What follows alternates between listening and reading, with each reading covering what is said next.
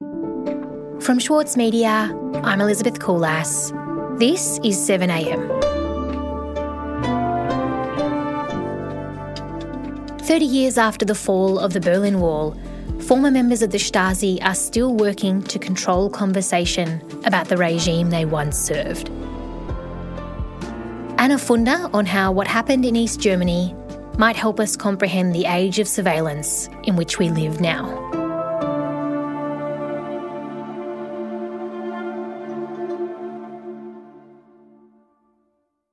So Anna, in 2002, you write your first book, Stasiland, and it's published. It follows the lives of 4 people who battled the East German regime and the Stasi, the East German secret police. The book was published in 25 countries, but its reception in Germany was markedly different to everywhere else. How so? Well, it was rejected many, many times by publishers in Germany. It was rejected by 23 publishers. The 23rd publisher wrote back. They were the only people, I think, that we heard from. Anna Funder is an author. She wrote about the ongoing power of the former East German regime in the latest issue of The Monthly. And they said, this is 2002, yeah. In the current political climate, we can't really see our way to publishing this book, although it is the best book that we have seen on this issue. Meaning, I think, on how former victims and former Stasi were faring in the new Germany. So before we go further, are you able to give sort of a short history of who and what the Stasi was? Yeah, so the Stasi, they called themselves the shield and sword of the East German Communist Party, which ran East Germany.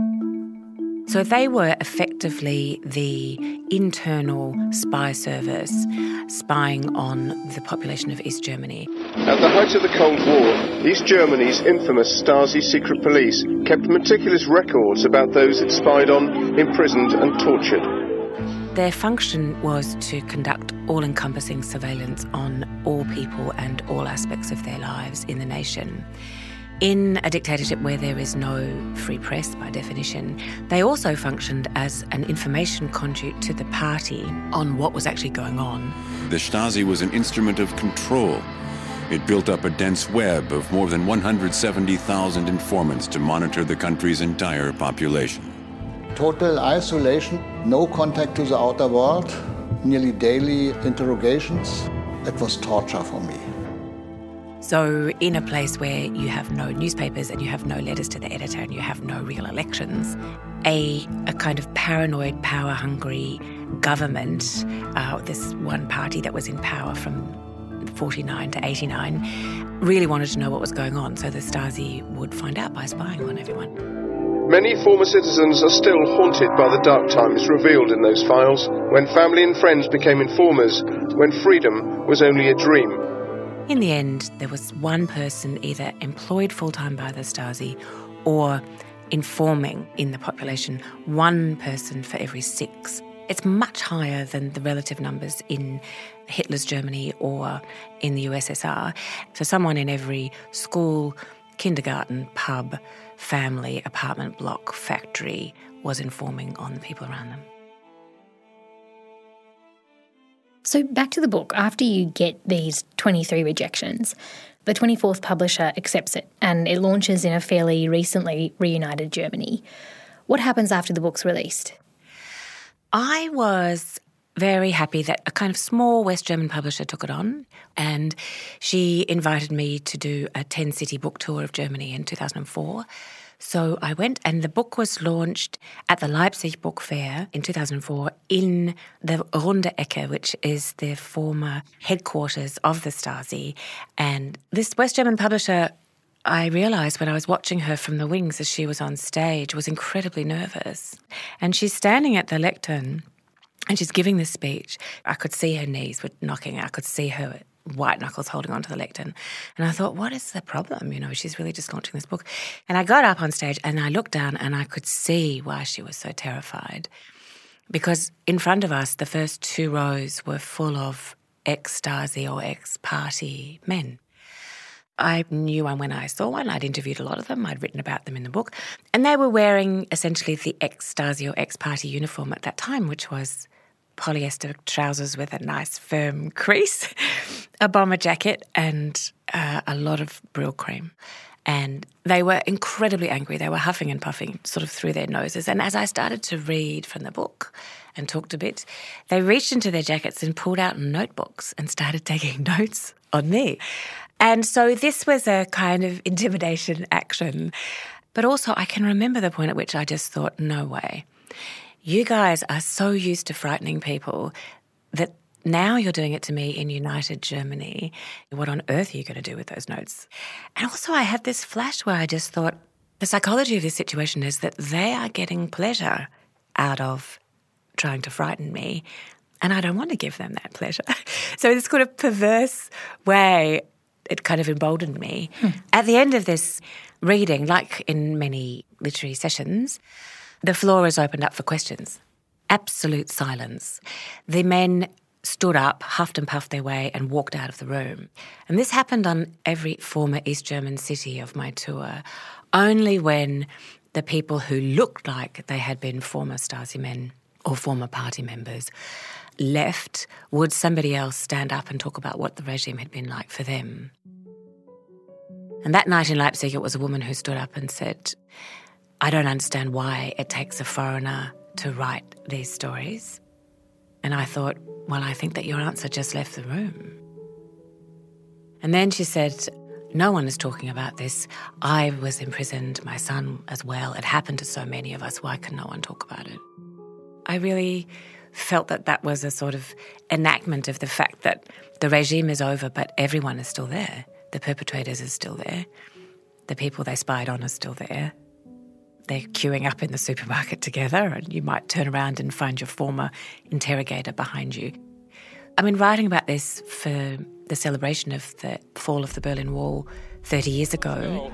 Thousands and thousands of West Germans come to make the point that the wall has suddenly become irrelevant. Such an astonishing moment in history.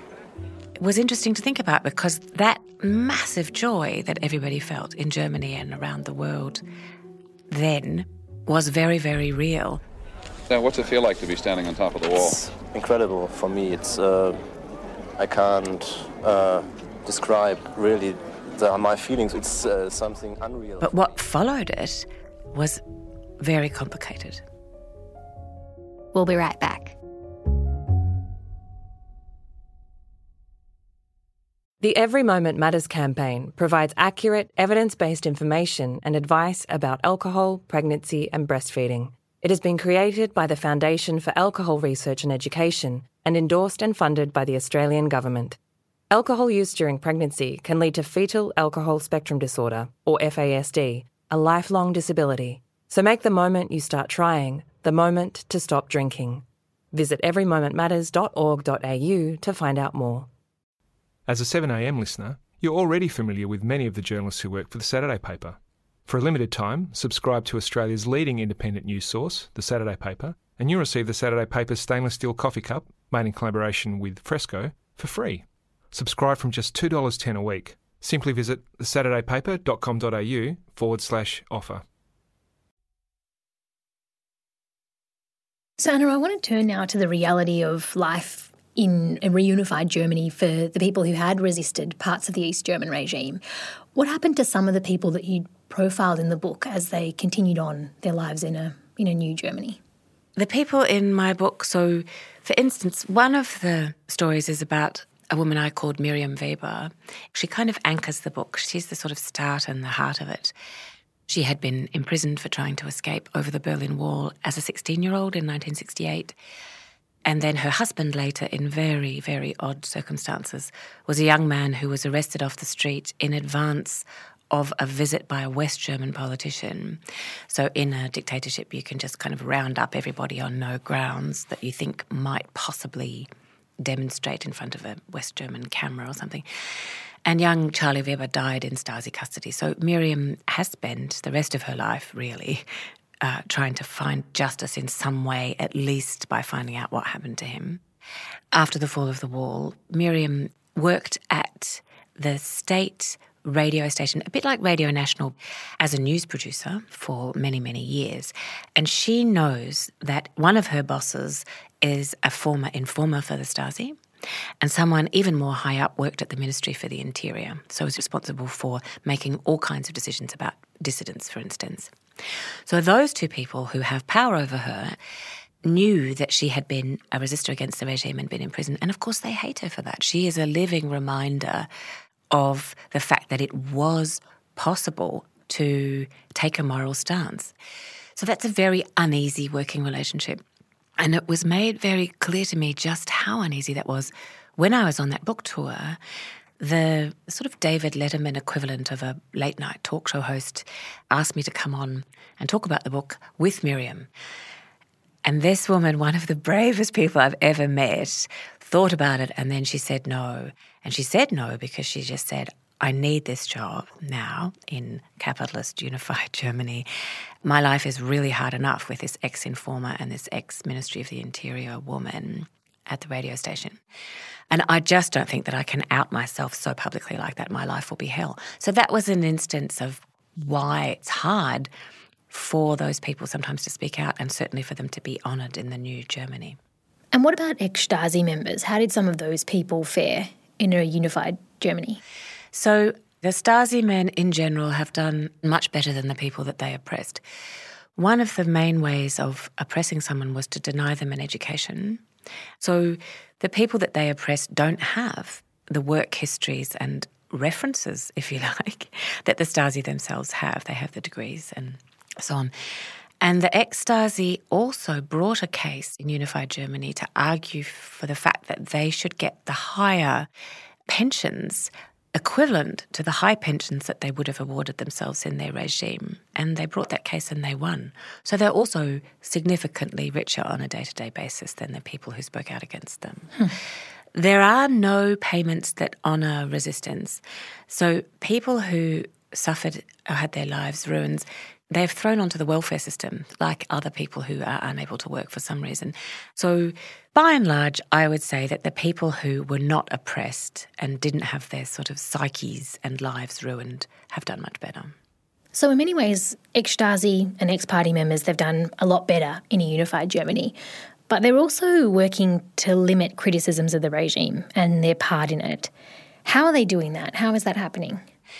It seems to me that there really is a battle for who gets to control the narrative, the versions of it. And right now, there are voices coming up, journalists, for instance, who are holding public forums with historians and commentators in Berlin saying, look, it's all very well to talk about the Stasi and everybody else, but the GDR was so much more than the Stasi and everyone else. Let me ask you here, Walter, do you think that you have anything to apologise for as a result of your involvement with the Stasi? Nein. And yes, there was a small price to pay perhaps in civil liberties, but it wasn't as exploitative as capitalism is now, and so on and so forth. You were taking your orders from the Soviet Union. You had a leader in the Soviet Union like Stalin who killed millions of his own people. How did you feel about being in bed with a country like that? How many people did he kill until now?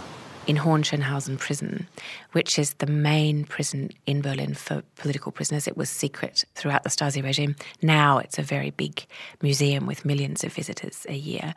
Many of the tour guides are people who were former political prisoners there, but at the same time now, these voices I referred to earlier are saying, don't you think it's a bit, the German word is monoperspektivisch, like it's such a singular perspective to have a political prisoner taking you around the cells of the political prison.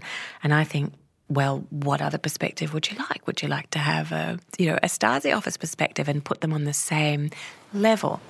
But we're talking about East Germany and the Soviet Union, and both of you are saying that really you have nothing to apologise for. Would you do it again? Ja, auf jeden Fall. So I think it's dangerous, and it's a very real battle that's going on now. And because there was no Nuremberg trial, no massive international outcry on behalf of the victims of this regime, the history really does risk being occluded. And what do you think this study of the Stasi 30 years on can tell us about where we are now in an age of surveillance, the one in which we live at this moment? There is this enormous power in invading people's privacy. And we all feel today, to a certain extent, as we put sticky notes on the cameras on our computers, if we have something to say that we don't want the world to know ever, we never write it in an email. We are beginning to censor ourselves and run our lives as if we're being watched. So Stasiland seems to me like a parable of what is happening to us now.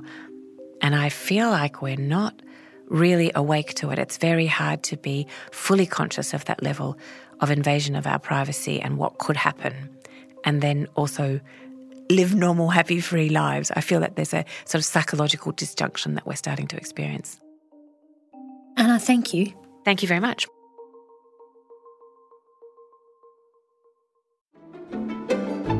Join Richard Tognetti and the ACO for a bold and intrepid 2022. Featuring a live national concert season, their acclaimed on-demand film series ACO's Studio Casts, and exciting programs from their new home in Sydney's Walsh Bay. Subscriptions now on sale at aco.com.au. From the Saturday paper comes The Food, a free weekly newsletter featuring curated recipes from some of the country's leading chefs, including Andrew McConnell, Otama Carey, David Moyle, and Karen Martini. Cook what they cook by subscribing today at thesaturdaypaper.com.au/newsletters. Elsewhere in the news, the UN Climate Summit in Madrid has dragged past its deadline as fear emerges that the commitments made may go backwards on the Paris Agreement.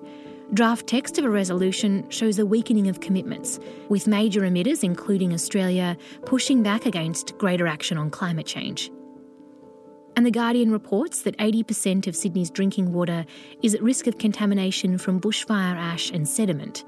Water New South Wales said there was no risk, quote, at this time, but experts said heavy rain could easily contaminate Warragamba Dam. This is 7am. I'm Elizabeth Koolass. See you Tuesday.